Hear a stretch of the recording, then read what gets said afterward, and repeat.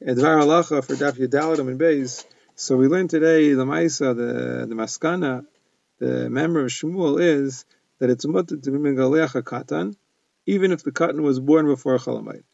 Meaning to say the heter of being megaleach a Katan is not that he was inside of his mother's womb and that's like being inside of a Beis Yisrael. No, the heter is that for a Katan, they were never geyser the Yisr of Teglachas.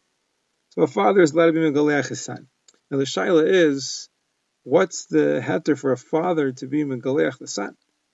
Even if the son has a heter, what's the heter for the father? Isn't it a malacha to megaleach? Would it be a mutter for somebody to megaleach a nachri, a guy?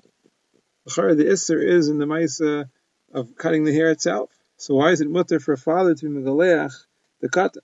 The Mishnah Berurah says yes, it's aser to megaleach a guy, and the only reason why it's mutter to megaleach a katan is because the katan needs it.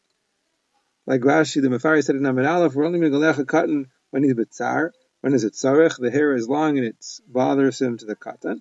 So in such a case, it's a tzarech for the katan. And since the katan on the regel is uncomfortable, it's a tzarech hayom to be megalech. It's a tzarech for the regel, in fact, that he should be more comfortable in the regel. And therefore, it's mutter for a gadol to be megalech the katan. So that's the yisod of the heter.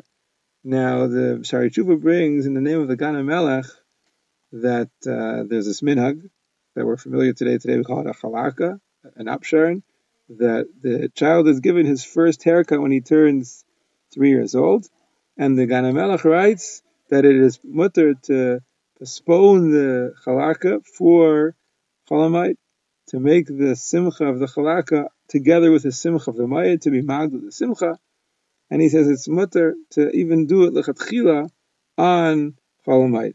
It's a very big chiddush, because we saw an idea of not being mechavein malachta b'mayit. He says you can be mechavein the mitzvah of the chalaka for chalamayit, and he brings here that the Arizal went to Meron to be megalech his own son on Lag Ba'omer, and it was a great simcha. And al kapana, because he considers it to be a great simcha and a great mitzvah, it's mutter even to do it on chalamayit. The Maisa, the Debretziner Rav, Shachar Be'amaisha writes. He seems to go with this Gan HaMelech, and he says that if the actual birthday would be Chal on the first 2 days of Yom Tov, you could push it off and do the Chalaka during Chalamayid. And even if it's Chal on the last days of Yom Tov, you could be Makdim and do it. If the Maisa, the birthday is altogether before Yom Tov or afterwards, then he says it's not so appropriate to do on Chalamayid. But the Bezkei Tshuva brings others that seem to be mekel even then, that, Chalamayid is such an appropriate time for this mitzvah that you can even wait for Chalamayid from a long time. On the other hand, Chaim Kanievsky says, they bring in the Dirshu Mishnah Berurah, that the minhag is not like this Gan HaMelech. So, it seems that Lamaisa, there's different minhagim, whether we would make a Chalak and a Chalamayid or not. Now, who should be the one to do the Chalaka, to give the haircut? If we were going to pay money and we could find a payal who needs money, l'tzarech hamayid, so that would be the best, to pay the money to somebody who needs it, l'tzarech hamayid.